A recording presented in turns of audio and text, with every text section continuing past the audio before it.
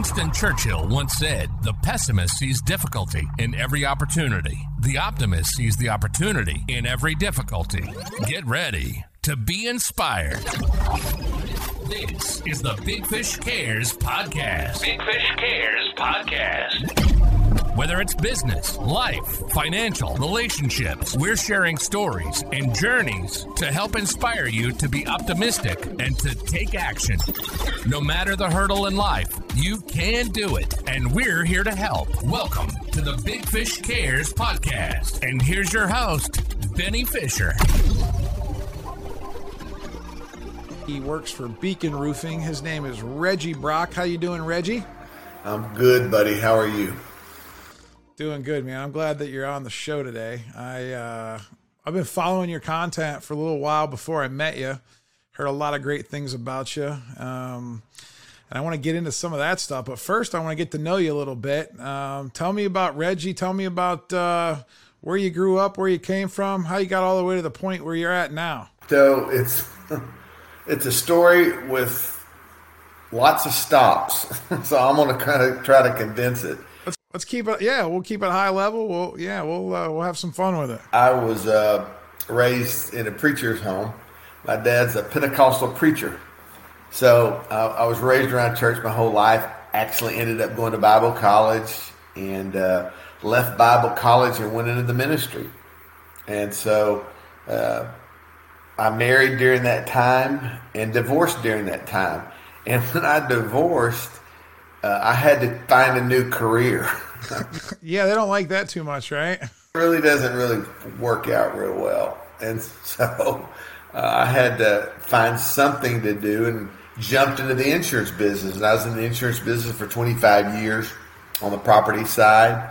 And so learned a lot from the carrier standpoint. And one day, after my second wife and I, who's my current wife of 31 years. Wow. I met her. She's a sweetheart too. 2 years, actually. Actually, 33. It's about to be 33. So, hey, once you get past 30, who's counting, right? She's probably counting. So if she listens to this, she'll probably give you a little smack upside your head. But okay, that won't be the first time, and I promise you, probably won't be the last. But we had a series of really horrible situations economically, relationally, and basically it was all because I just made some horrible choices that affected her, myself, my son, and so we had to scramble.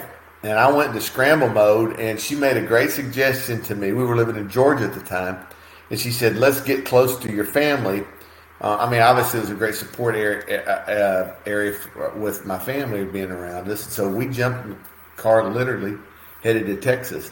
And when I got there, had no idea what I was going to do. I knew I didn't want to do what I've been doing. How long ago was that? It's in almost 13 years now. Okay, so you were pastor for how long were you a pastor at the church? Not a pastor, I was an evangelist. I traveled across the country. Yeah. I know those evangelist guys. You go out there getting people saved. Oh, yeah. Doing crusades like Billy Graham style. I wish. I mean, you'd probably have 70,000 people in a stadium. I remember seeing Billy Graham when I was a young kid up at Cleveland Municipal Stadium. And, man, I mean, the guy had like 60, 70,000 people like in a stadium. They don't do that anymore. I guess some of them. I spoke to 70,000 my combined life. Well, maybe one day somebody will listen to this podcast, and maybe there'll be 70,000 listeners one day. So you did. So how long were you an evangelist? About 7 years. So you were consistently on the road all the time. All the time. Now, were you just out by yourself, going from place to place, or did you have a group that you were traveling with? Or no, I would have some people come in at times and sing. But I mean, it was generally just me going, and I'd stay somewhere from a Sunday through a Wednesday, get Thursday and Friday off traveling, and we were back to the next venue. So were you pretty much like, because I grew up in church, I grew up in a Baptist church. Did you just pretty much go from church to church as like a guest speaker, or yeah? And it was usually for 4 days. So I'd start on Sunday and end on Wednesday. We called them revivals. Revivals, yeah. Did you ever go to any Baptist churches? Yeah, I did actually. Now I had to tone myself down a lot.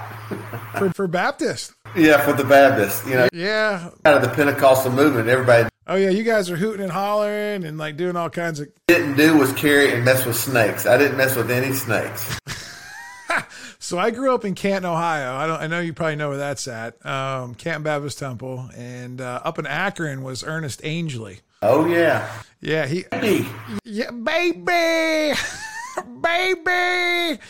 I remember like watching that stuff on TV and thinking, how my mom's like, turn that channel off. He's the devil. I'm just like, I always thought that was interesting. And I remember my grandma always loved when the Cathedral Quartet, remember the Cathedrals? Yeah. And they would come to town, and the Bishops. I don't know if you ever heard of a group called the Bishops. But yeah, were you ever through Ohio at all? Maybe I ran into you. I don't know. My grandma always had me at any revival she could.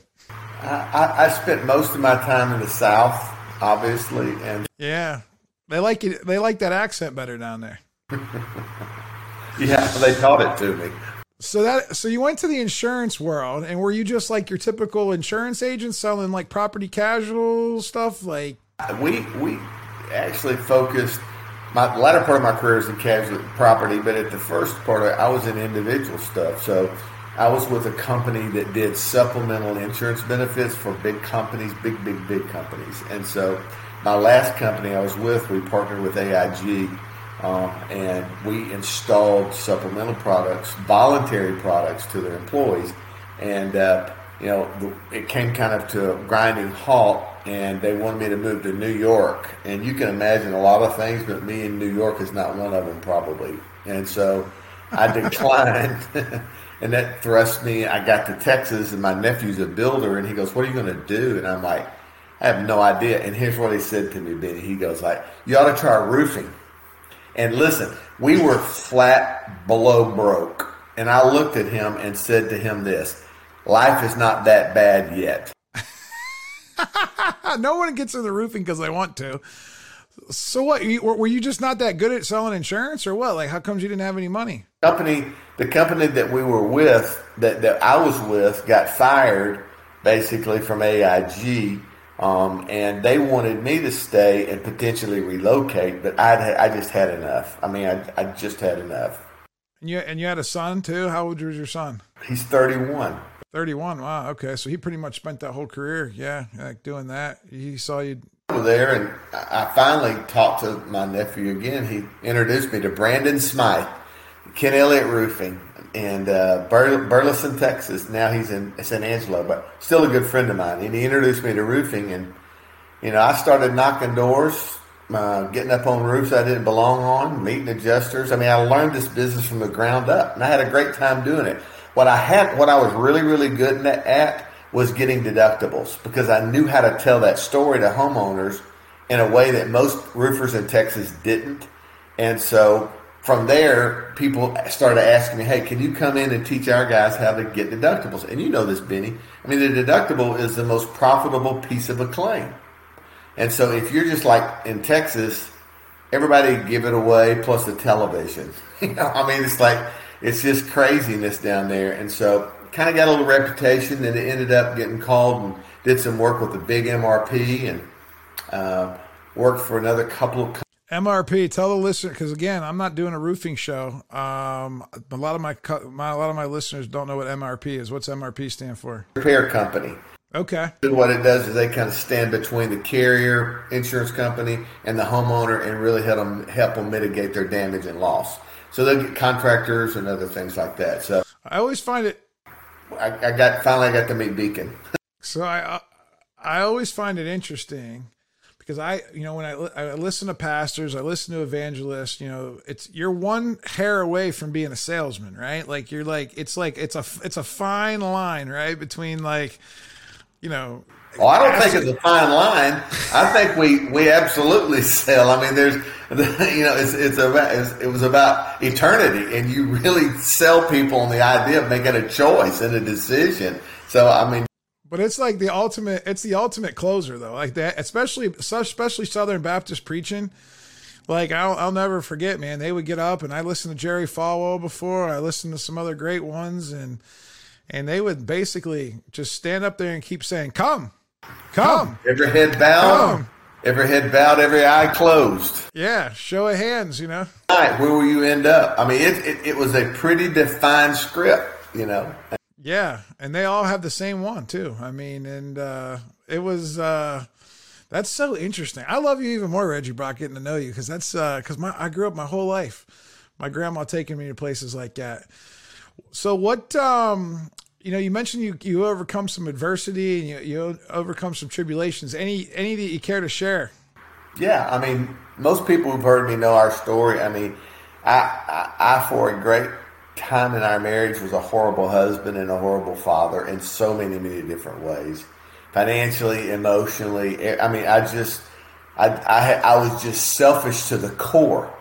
You know, I had decided that my way was the only thing that mattered, and if I carried people along with me, as long as they didn't keep me from it, then I made good decisions. But I just made some horrible decisions, and one of the decisions that I battled most was telling the truth. You know, if I felt, and I could point back to why, but the fact of the matter is, I would avoid confrontation thinking that if I didn't tell the truth, it would go away. I could hide it. Which is kind of what spurred me into what I talk so much about today, and that the importance of vulnerability and honesty and speaking the truth. Listen, your lies will catch up to you. I don't care where you are. You think that you're invisible. My wife used to tell me this all the time. You think you're invisible and undetectable, but the only person you're fooling is yourself. And so that's what I tell people all the time. You may be a good con man now, but one day that wicket's going to be burnt to the core, and you're going to have to be accountable and responsible. And that's what ultimately happened to me. I had a day of reckoning where I had to decide, okay, I'm either not going to turn a new leaf, I'm going to turn a new direction, or I'm going to lose everything that's important to me. And that was my wife and my son at the time. Look, man, we can all get jobs and make money, but the fact of the matter is, when you lose trust and you lose honesty and you lose accountability inside of any relationship, the thing is doomed. And so there may be people listening to this podcast today who only person they're fooling is themselves. They think that they're going to be able to get something more than what they have by not being honest with the people they say they love. You're going to have to screw that head back on the right direction and realize that you can only have produced in your life what you've sown. If you sow wickedness and you sow evil and you do things that are dishonorable, your crop's going to follow suit. And so for me, I just decided enough's enough. I'm not doing this. I'm not wrecking any more lives. I'm not going to do anything but speak the truth, and then rebuilding can happen. And let me tell you this, it didn't happen overnight. I mean, trust lost is hard to regain. That's what I was going to ask you. I was like, what was that your choice? Like you're the one that said, hey, I got to do something about it. And you decided that on your own, or did your wife and your son say, hey, Reggie, you got to get it together. We're out. Like, it was a combination of both. Listen, somebody can give you an ultimatum, but until you decide you're going to take action on that, nothing matters. So, there was a combination of both. They were like, you got to get this thing squared up. And I'm grateful to God that my wife said, okay, we're going to work on this. As long as you stay honest with me, and as long as you do what you're supposed to do, it ain't going to be easy, but we're not. She told me this. She said, I said, till death do us part. She said, don't make me be the one that puts the death in this to you. Wow. Well, that's a good woman right there. I was going to say, like, she probably had to hang in there, and I'm sure it wasn't easy. And how long ago was that you made that decision to just 14 years ago. 14 years ago. And then shortly after that, you got out of the insurance business. You said, I've had enough of that. And you moved to Texas and got on a roof. And when people, even when they change locations or job, until they change their heart and their decisions and their choices, you can go wherever you want, do whatever you want. But until change occurs, until you decide to make better decisions, like for me, I had to make better decisions. It didn't matter where I was. Trust is only restored, relationships are only rebuilt when you actually change your ways and make a hard decision that I'm going to fix what I broke. And that's what I did that was the smartest thing of all. I said, look, I don't know how long this is going to take, but I've broken this. I'm going to fix it.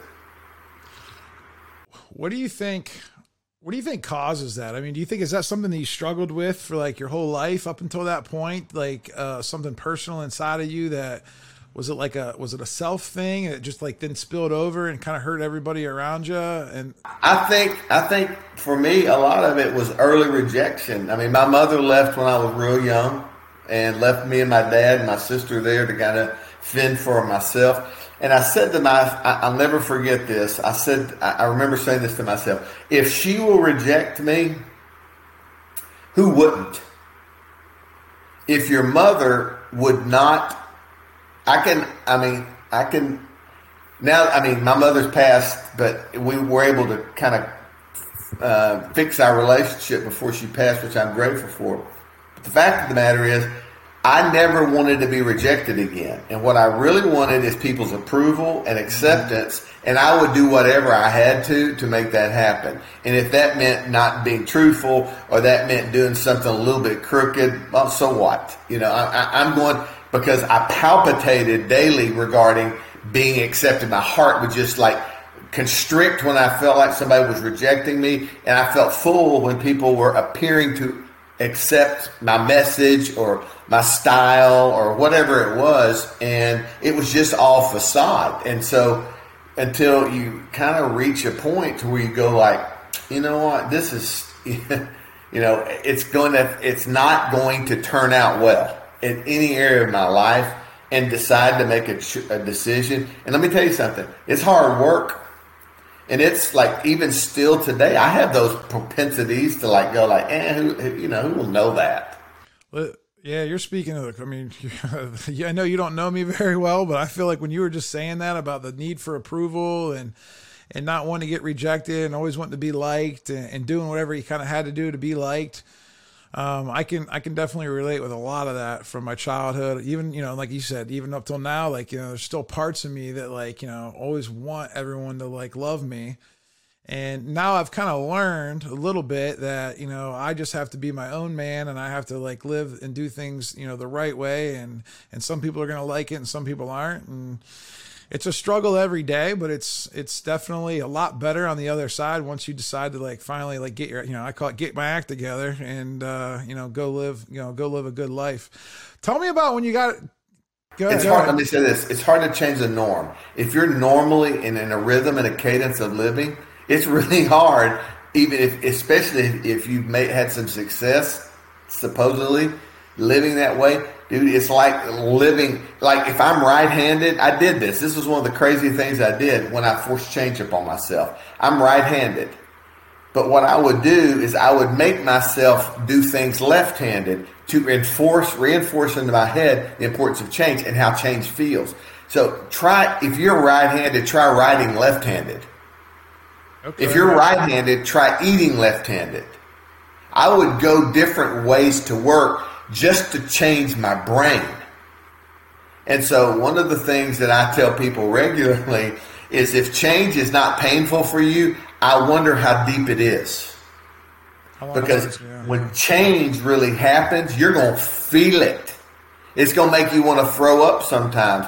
But until you can I called it right hand living in a left hand living in a right hand world. So I would force myself literally to write left-handed and to eat left-handed and go different directions because it caused pain in me that reminded me of the change that was required to rebuild. Wow. How'd you get so wise? I mean, like when you decide, obviously, well, I guess you were in the ministry, you went to Bible college, what do you think prompted that? Was that just pressure from your dad, or is that just something, a family business? You thought you had to do it? Yeah. No, my dad never mentioned that to me one time. And so you were called. Do what? You were called. Yeah, I believe I was. Now, there was a confusion for me between calling and gifting. And I mean, so I think some of the gifting that I naturally had, I think, and if my dad hears this, which he will, he'll probably be. Nobody listens to my podcast. Your dad won't find it. Don't worry. I think that sometimes we confuse the two, because someone can maybe articulate well, somebody can communicate effectively, because they maybe dig and understand the Bible in such a way that they can present it to people that they think I'm called. And the fact of the matter is, I don't think they're always the same. I think you can be gifting in some ways and still not be prepared for the ministry. And I think that you can be prepared for the ministry and not be gifted in areas that most would think you need to be. I think it is calling, and I think it's something that that it comes from God for a specific group of people. Now, am I saying that wasn't for me during that time? I just don't think that I was mentally and spiritually prepared for a long-term commitment because of the uncertainty and poor decision-making in my life. Think about ministers that you know who've fallen by the wayside. It's not because they became bad preachers. Yeah, no, they were still very expository. Yeah, they were still very good preaching. It was a character issue behind the scenes that nobody ever sees. And because it's one of the most high-pressure jobs there is, because of the people. I remember a pastor at my church one time, people in the congregation would write them nasty letters. They would it was just all kinds of stuff behind the scenes that the public never sees that I can only imagine drives men to do, some interesting things. Well, look at it in our world right now. The people who influence have a tendency to be extremely good at communication. And they can convey and move a room. They can get in front of people and have people eating out of their hands. What does that sound like? A Sunday morning in a Baptist church. There's that dichotomy, of like this gift. Is it anointing? Is it gift? Is it calling? Whatever it is. But when you can move people, there is a sense of power that comes along with that. But watch this. After that usually comes a sense of entitlement. My power can move you to something you have to give me. That's deep. And that's the first time I've ever thought about that. But I'm like, if there's a talent or a gifting that you have in particular that causes people to be moved, and you know that. And I mean, my dad and I talk about this a lot. I walk in and I see some people speak and the room is unaffected. And then I see others come in and blow the hair back on people. It's just like, it's just like electricity in the air. And so when you get to that point where you can speak and you start seeing people captivated and moving and just like ready to take action, if you do it the right way, it can create huge profitability for everybody that hears your voice. But guard yourself, because if you use that power and that initiative and your ability to connect with people and abuse it, you're going to hurt them, you're going to hurt yourself, and it's hard to come back from either. I've told a lot of people that, especially as a career in sales, and in being able to influence people, it is definitely a skill and a power that you have to take seriously, because it can be used, for good and for bad, just like a lot of things in this world. But it's a very interesting thing to think about, man. I tell you what, Reggie, every time I talk to you, you always give me something to think about a little bit deeper than I kind of would have thought of before. But, so let's get back into the roofing stuff, because I find it fascinating, preacher to roofer, it's always a good story. How long were you at the commercial roofing company before you got hired by the big corporation? So I never did commercial, everything. Oh, residential. Sorry about that. Okay. Residential. Problem. I did roofing for 8 years. I literally knocked doors, sold roofs. So you started in like what, 2009, 2010. That's right when I started. So how funny is that? Me and you are a lot more alike than we think. So I started in June. My uncle called me to Pittsburgh. It was June of 2010. Yeah, is when I started in the roofing business. I started in June as well. We moved to Texas in May, and in I better get my glasses on and get my hair a little bit gray, man. We could be like twins. That's pretty cool. And then how long you been at Beacon now? 3 years. Beacon, for everyone listening at home, is where I buy all my roofing supplies. And Beacon was also my relationship with Jim Stein, my outside sales rep. He's one of the guys that helped me get my business started. He opened me up a line of credit. That company, man, local in Pittsburgh and then national around America, was been instrumental in helping me get started. And then they're the ones that introduced me to my relationship with GAF. I mean, they've done a lot for me, and I know they've done a lot for a lot of contractors all over the country. What made you jump from being, a residential contractor to get the corporate job? Yeah. So Greg Bloom, Michael Carver, Justin Powell, I met those guys because I was doing some training, and really just training about some law changes in Texas that were going to affect homeowners, their deductibles, and I was teaching it to contractors. And somehow I met Carver in particular. And long story short, he said, "Hey man, why don't you come into some of our branches and just talk to our staffs about what they need to prepare for?" The biggest problem I think with a storm and contractors is cash flow. So we spent a lot of time about talking cash flow. I was working with a company at the time who would fund some the ACV and depreciation checks just to kind of help them. And so I jokingly told Greg not long ago, I'm like, "Dude, you know how many branches I was in before I ever came to Beacon?" He said, "No." I said, "Like 160. I mean, there's 500 across the country." My point is, I really knew Beacon and their people very, very well before I ever went to work there. And 2 years before I got hired, a year before I got hired, Greg called me and said, "Hey man, come to work for us and let's talk about it."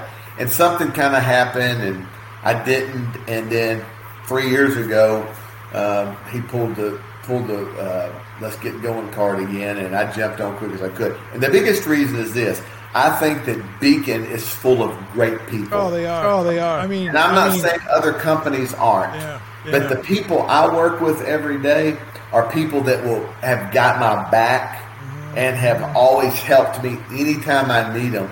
And I hear stories like yours all the time. Like I met Beacon, they helped me, and again, I'm not critical of any of our competitors, but it's I think that's a story that's readily available all across the country. Well, what's interesting too is like Beacon, and I don't know what it was like in Texas where you're at, but like Beacon acquired a small company up here in Pittsburgh and a bunch of other companies in Pittsburgh, and it became Beacon like about 10 years ago.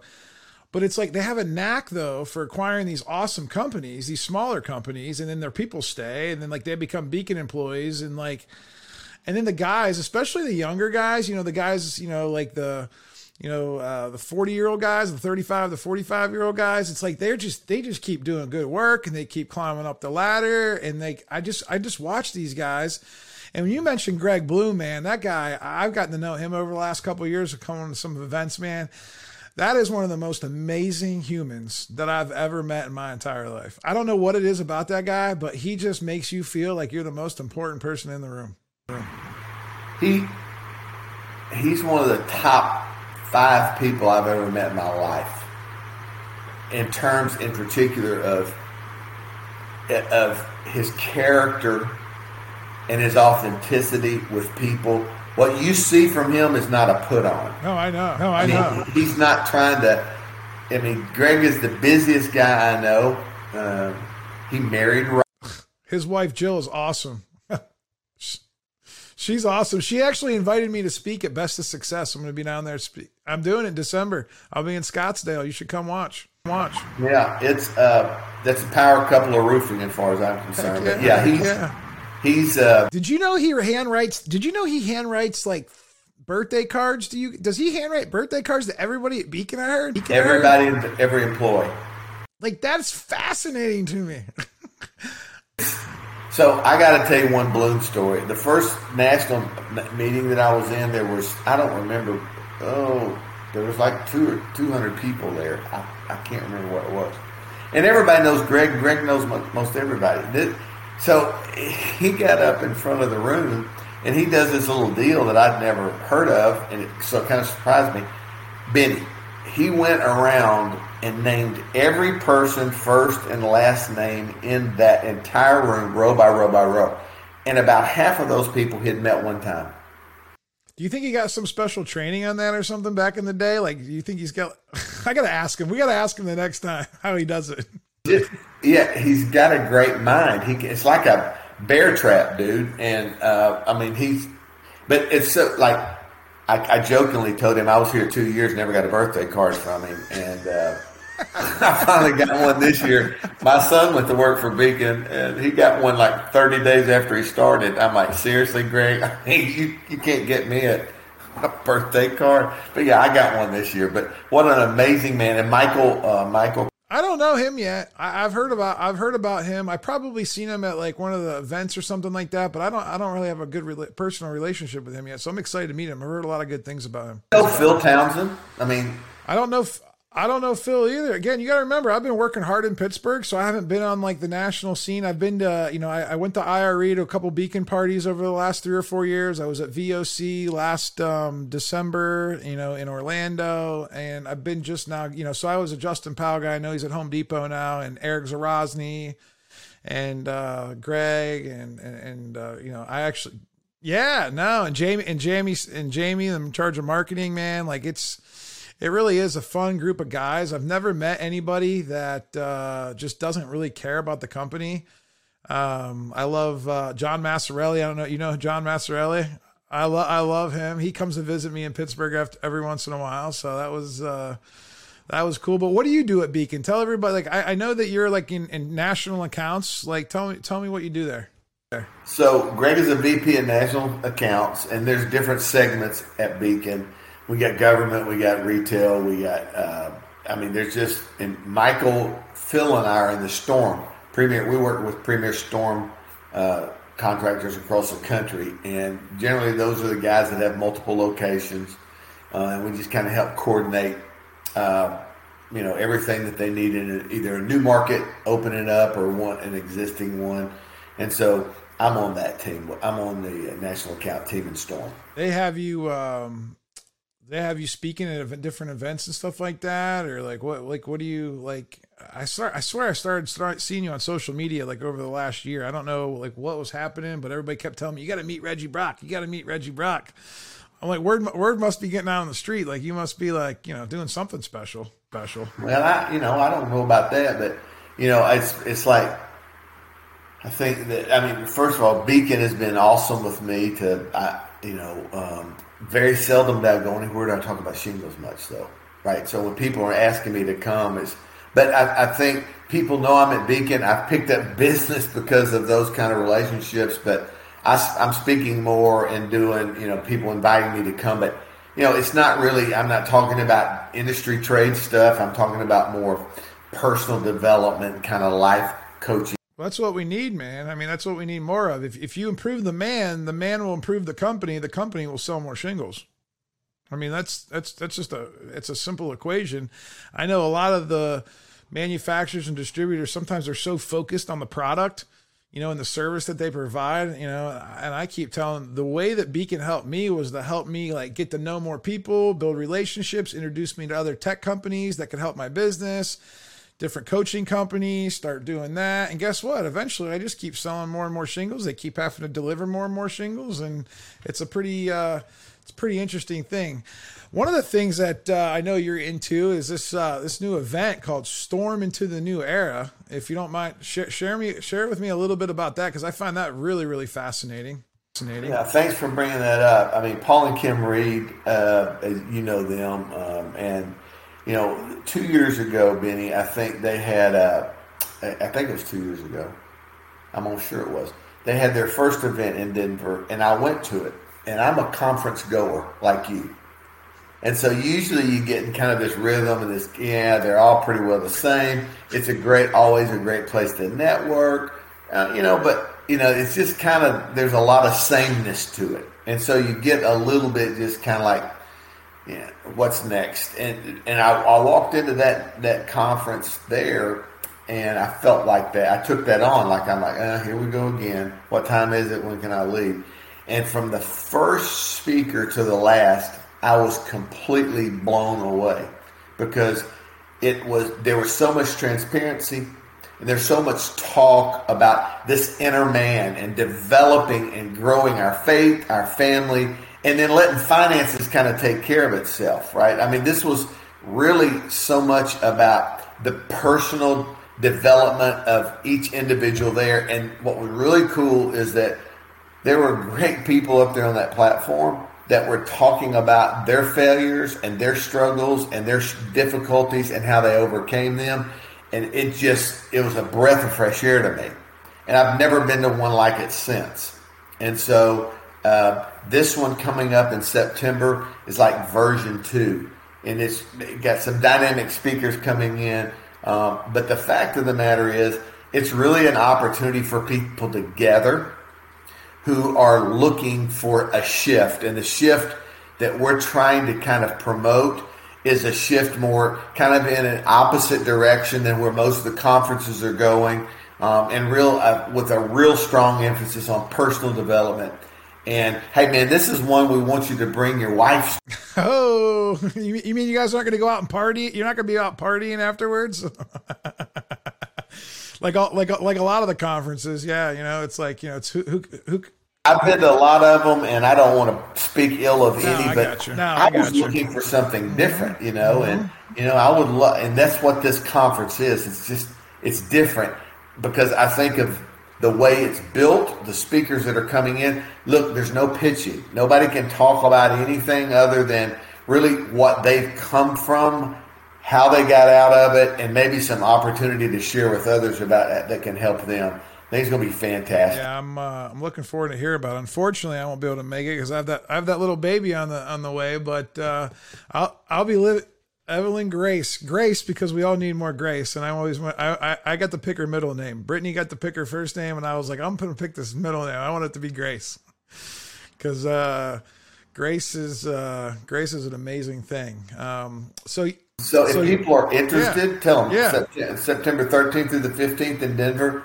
What's the website? Is it stormintothenew-era.com or something like that? They'll be able to find it. I'll be able to put something in the link to it. Do that. But yeah, I actually you mentioned Paul and Kim Reed. I've heard about them. I've talked to Paul a few times on the phone. I met him at Wealth Builder. He's an amazing guy, amazing story. He set up that Roofers in Recovery. He's got that awesome roofing company. He's got this conference going on. He's got the Commercial Roofing Academy. The guy blows me away with how much, first of all, he's overcome in his personal life. And then to be 15 years. Yeah. As we're recording this today. Yep. I saw that on the Facebook, and, they are an amazing couple, and they're on fire for the mission to just do more and have a bigger impact. And it's really interesting for me because I've always been trying to figure out how to get around good people, and throughout different times of my life, I remember back when I was in my church days back in Canton, Ohio, I was always around good people, got strayed away a little bit, and now it's and when you're in the roofing business, it's hard, right? Cause it's roofers, for the most part, kind of a rough bunch of, it's a rough crowd because we're always that second chance. The roofing is our second chance. And we're third or fourth. And a lot of roofing guys, they don't really get along with each other in most markets because they get really competitive. But this is really a breath of fresh air because it's a bunch of roofing guys and girls getting together for a good cause, and they have similar core values, and they're trying to make an impact on the world. And that's something I'm tickled pink that I'm in the roofing industry. I can't even believe I'm saying that. If you would have told me when I was 18 years old, what do you want to be when you grow up? I would have been the roofer would have been 87th on my list, maybe 2087 on my list. But I am so proud to own a roofing company. I'm so proud to be in the roofing industry because of the movement that's happening. And there's something special brewing. And the other thing I wanted to chat about real quick before we wrap it up is we have the first time I actually really got to talk to you. It was we have this Wednesday morning contractor fellowship, I think is what it's called, right? And Jim Johnson leads that, and he's a guy that I heard speak at a Ryan Groth conference, and I'm a big fan of Ryan Groth and the way he lives his life. And Jim Johnson's the same way, man. They live their life with something a little bit of a higher calling, and I know that when they speak, they speak from the soul, and that's always attracted me to guys like that. And on our Wednesday morning chats, man, it's kind of cool to have, we have about 20, 30 guys that show up on a Zoom call, and we meet for an hour every Wednesday morning. I think that's from I think it's 8:30 to 9:30 Eastern time. And that's really been a blessing. And I know I tell you, a kid around, man, my grandma would be so proud that I'm in a Bible study, kind of with a bunch of guys in the same industry. And it's good accountability, and it keeps us on track. And there's definitely a lot of good conversation in that group. How long have you been in that group? Since day one. So Jim actually was at Storming in the New Era, same conference I was. And right after that, he started that group. And so we've gone 2.5 years now, pretty strong and steady. And what's interesting to me is this. It is an opportunity for us, though we have differences of opinion. That's an understatement. Hey, listen, we never said we weren't hard-headed and very, very stubborn, in our viewpoints, right? Yeah. Well, you said that, and it's probably true. But, even as diverse as our thoughts are, there is a connection and a brotherhood that's been really cool. To be able to call guys and say, hey, man, I'm going through this. Can you help me? Can you pray with me? Being able, our families to meet. We've got a October, I think, like the 6th to the 10th. We're all going to meet kind of in an RV / cabin retreat together. There's probably, I think, like 8 or 10 couples that are going to be there. And so we're just trying to move past transactions in relationship and make them more meaningful. And I think that's what happens. Even though we differ in some thoughts, the fact is it's a way for us to kind of get to know each other and support each other. And I'm going to say one other thing before we wrap. Well, but you said something a little bit earlier. Never before, and I've been doing this same as you, same month, same year. I've never seen there be such willingness to share information and to help other people like I see today. I was at Jen's event Thursday or Wednesday of last week, and I spoke on a panel, and that's what I shared with them. I'm like, 12 years ago, you would have never seen something like this. Everybody's got theirs. They don't want to share because they sure don't want to lose share in their market because they shared something with a competitor, right? That's not the way it is now. I think there's a whole lot more people warm to each other to help and it makes me proud to be in this industry too. I hosted a sales training for my own team. I do it every year. And this past year in March, I decided to open it up to the public and see if any other contractors wanted to come. And I had, I think 7 or 8 other contractors show up and people thought I was crazy. Even my own company, even the people in my own company, like, what are you doing? Like, we're going to give away all the secrets. And I'm like, there's no secrets. It's just hard work. I said, like, there's no secrets. I don't have anything proprietary. I don't have anything that those other guys can't get. I said, except for our people. Our people are our competitive advantage. Our processes, when they're executed flawlessly, we have great customer service. And at the end of the day, there's more customers than there are good contractors. So there's always going to be a demand, and I've been a big fan because of all the help that Beacon, GAF, they give me early on.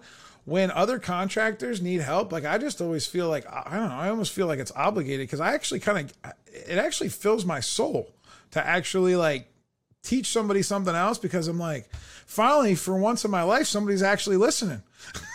Like I went my whole life where no one ever listened to me. And they always said, oh, kid, you can't do that. No, that's impossible.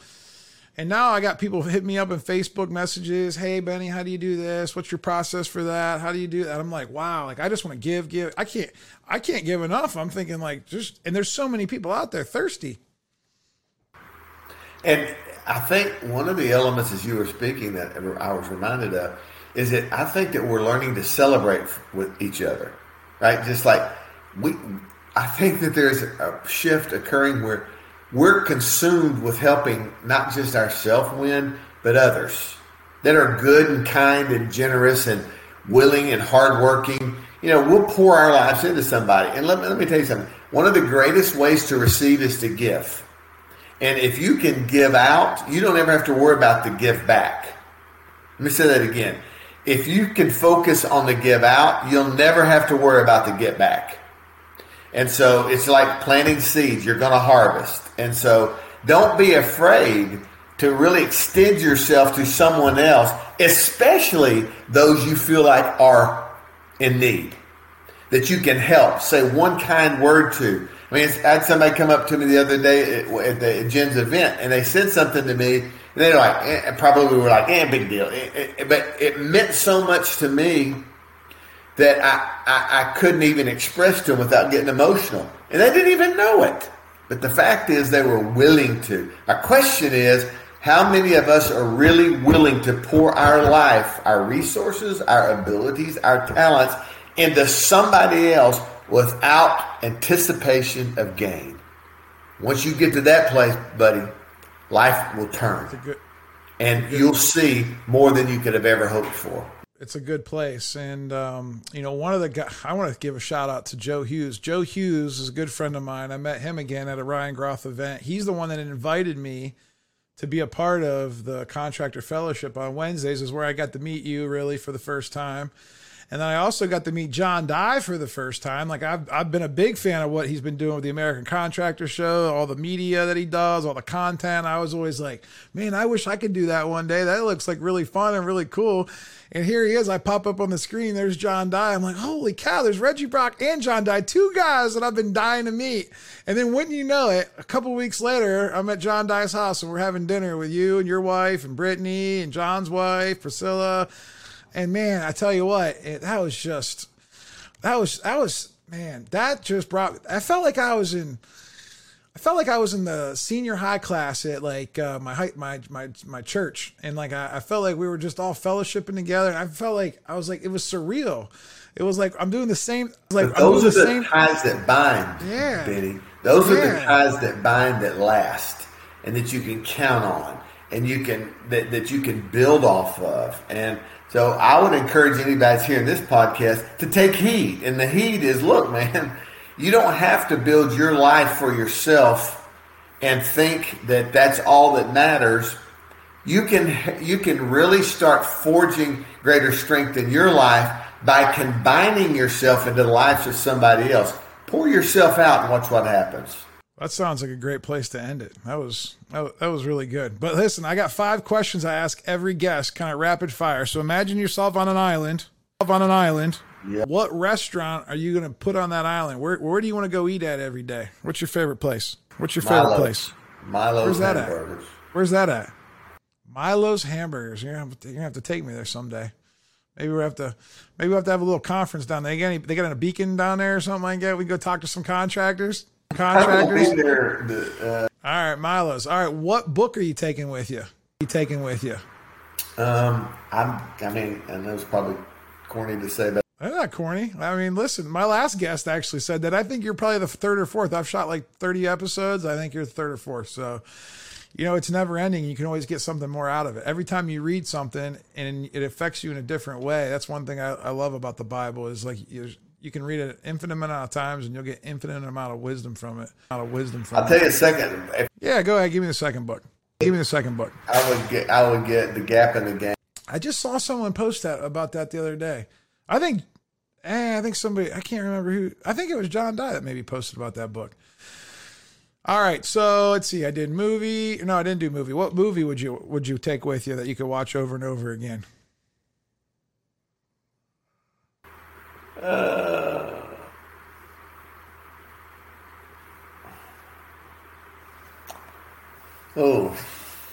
That's a good one. It'd have to be something with Will Ferrell. Like old school. I could probably deal with that. Elf or Step Brother, Talladega Night. Well, if you're not first, you're last, right? That's a good sales one too. If you're not first, you're last. All right. So I did restaurant, I did movie, I did book.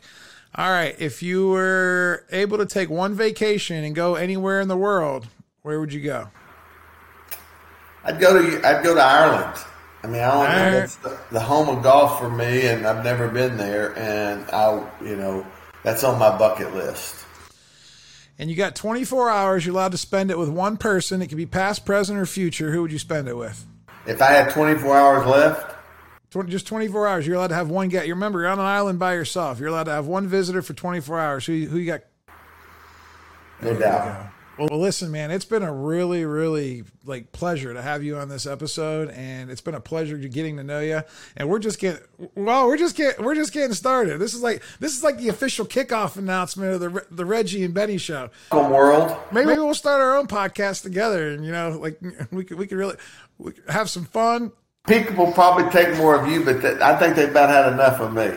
Nah, no. Listen, I love that Southern accent, man. I'm mesmerized by it. It kind of draws me in. If somebody wants to get a hold of you, how do they find you? Are you on social media, right? Reggie Brock on Facebook? Yeah, I'm on Facebook. I'm about on you want to have it LinkedIn, Reggie Brock? Yeah, reggie.brock@becn.com. Right? Yeah, cool. All right, brother. Well, I appreciate you, and we'll be back next Friday with another episode of the Big Fish Cares podcast. If you got any value out of this, I'd really appreciate it if you liked it, shared it, posted something in the comments. Let us know that you're listening. If you got any questions for me or Reggie, we'd be glad to answer them for you. Have a great day, everyone. Thank you for listening to the Big Fish Cares podcast. It's our passion to help share stories and journeys to help inspire optimism, to take action, and accomplish your goals. Make sure to like, rate, and review the show. And we'll be back soon, but in the meantime, hook up with us on the website at www.thebigfishcares.com.